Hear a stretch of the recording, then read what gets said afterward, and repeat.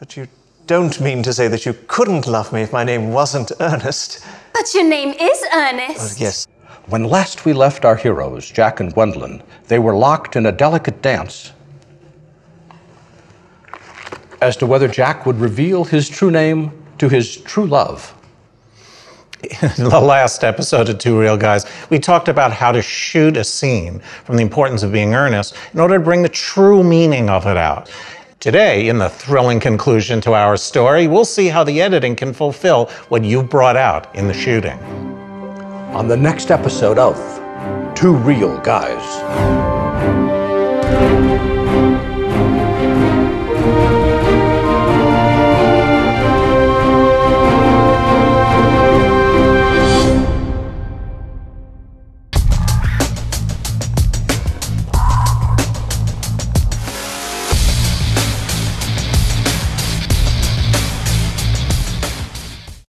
Hi, I'm Norman Holland. And I'm Larry Jordan. This is part 2 of a 2-part episode taking a look at a scene from pre-production to production through post-production, what we call the first cut.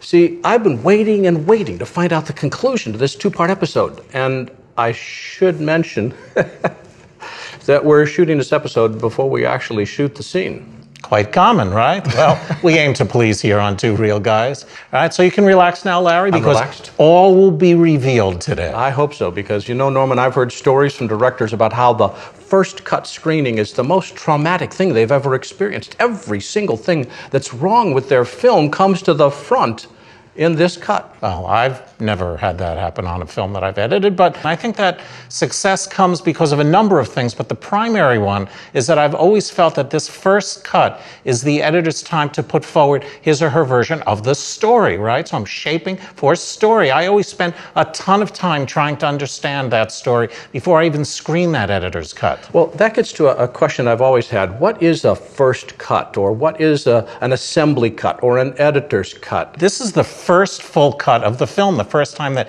anyone is seeing the film put together top to bottom. Now that's an important step because it forms your impression of the film from that point onward. In assuming that you have time to do any recutting at all, you need to have an idea of how the original script works and what doesn't work. It always astounds me even now, like 100 years, more than 100 years into the history of cinema, we still never know for sure what's going to work and not work in a script. I guess that's what makes film an art rather than a science. Where does a first cut fit into the art? I mean, it helps us see the story that we actually shot, and sometimes it's going to work, sometimes it's not. We need to make sure that what we're feeling on screen is a story you always wanted to feel. We're going to have many more cuts, of course, as we refine that. We'll do a second full cut, third, fourth, fifth. On a typical feature, we'll have 1 or 2 dozen full cuts of the film. Whoa. I dream of being able to edit something twice. A dozen cuts of a film? That's right. On a feature film, that's where we try and go. It's why they take 6, 8, 10 months to edit. In a typical TV show, of course, there's not time for that, but we'll try and get 4 or 5. It always can get better until someone takes a cut and grabs it away from us. So what goes into the first cut? Well, the biggest thing for me is that the editor's cut should contain all of the dialogue lines and the action as described in the script in the order that it appears in the script. In other words, all the dialogue, all the scenes, everything, even if you know that it's not going to end up in the film? Well, you never know, right? And I think that the director is owed a version of the film that he or she shot, right? So, yes, I'd say everything. Now, of course, there are some exceptions. I've worked on films where the director has told me to drop some dialogue because we never got it right, so then I'll drop it. The first cut will help the director and the editor start to figure out what's working and what is not working in the project. Mm-hmm. You know, it constantly amazes me how things that you knew just absolutely wouldn't work just work out fine when they're all put together. So let's take a look at how the editors might put together their first cut of The Importance of Being Earnest scene that we shot last episode. Well, let's start by taking a look at the dailies. Well, no, wait, not yet. First, let's remind ourselves what the scene is about.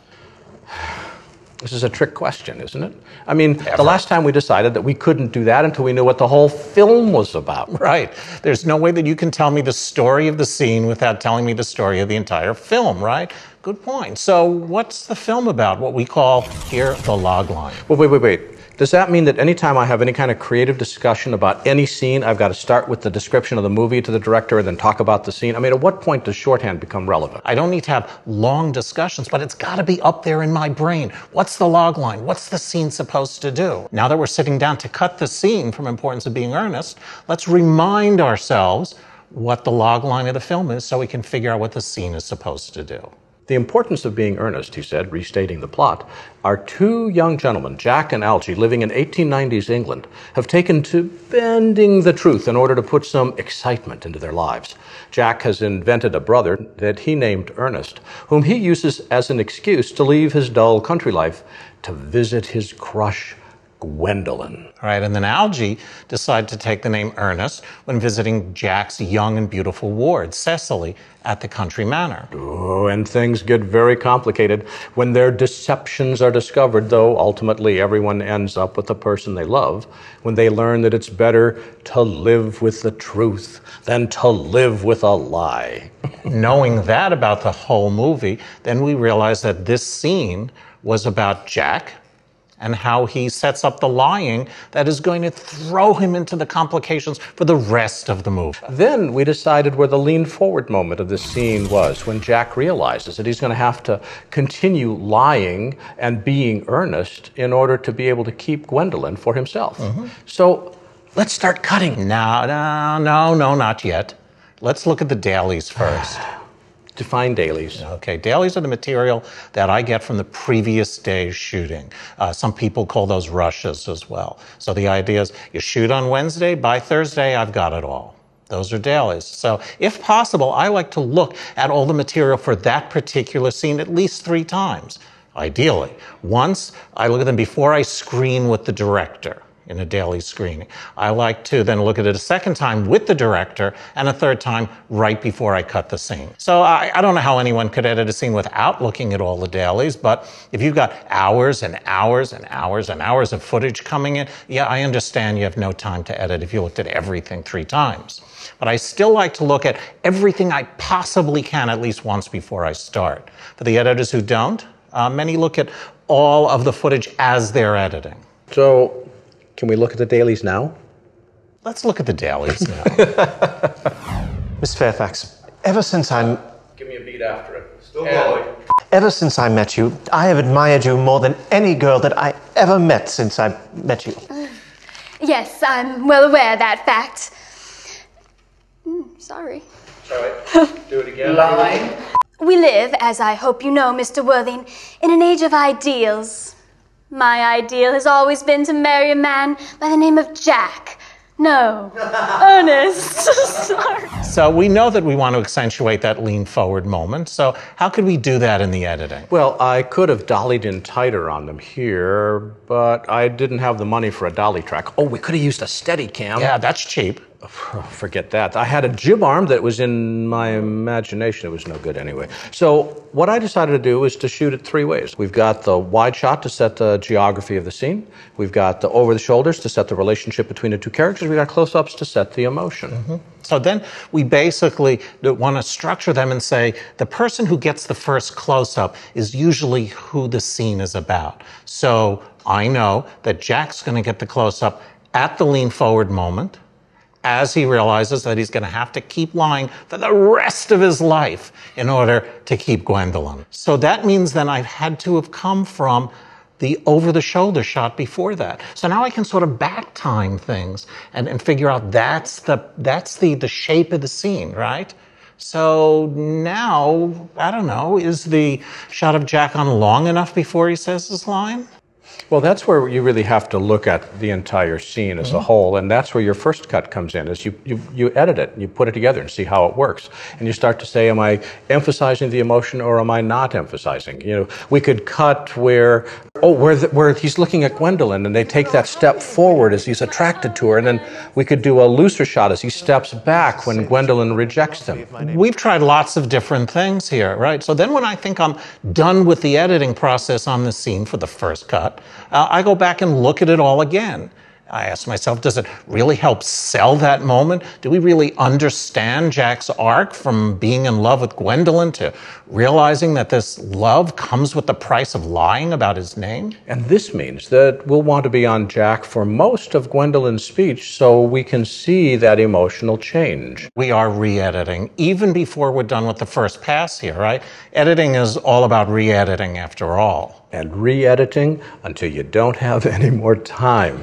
So right. What happens when we finally finish re-editing on this first pass? Can we show it to the director then? Well, no, probably. We've got all of those audio tracks down below in our timeline here, right? So I want to make sure that the cut feels like a real movie when I screen it for the director. So I'm going to smooth out all the audio as best as I can and add any music that I think may help the story of the scene, like we talked about in episode 17 last season. And now? And now we're ready to screen for the director. So here's part of it. Miss Fairfax, ever since I met you, I have admired you more than any girl I ever met since I met you. Yes. I'm well aware of the fact. And I've often wished, in public at any rate, that you'd been more demonstrative. We live, as I hope you know, Mr. Worthing, in an age of ideals. My ideal has always been to love someone in the name of Ernest. The moment Algernon first mentioned to me that he had a friend called Ernest, I knew I was destined to love you. You really love me, Gwendolyn? Passionately. Darling, you don't know how happy you've made me. My own Ernest. But you don't mean to say that you couldn't love me if my name wasn't Ernest. But your name is Ernest. Well, yes, I know that it is, but supposing it was something else, do you mean to say that you couldn't love me then? Ah, that is just metaphysical speculation. Well, really, Gwendolyn, I must say I've never much liked the name of Ernest. I don't think that the name suits me at all. Oh, it suits you perfectly. It's a divine name. It has its own music. It produces vibrations. Well, to speak quite candidly, I think that there are many much nicer names. I think Jack, for instance, a charming name. Jack? No, there's very little music in the name Jack, if any at all, indeed. The only really safe name is Ernest. Oh, Gwendolyn. We'll be back with a tip right after this.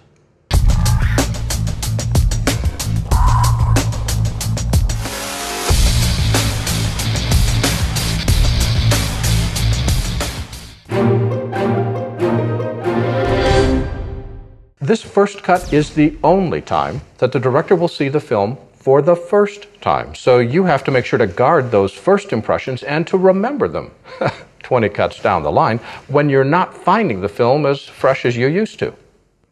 Focusing on the underlying story is the most important thing as you're creating your first cut.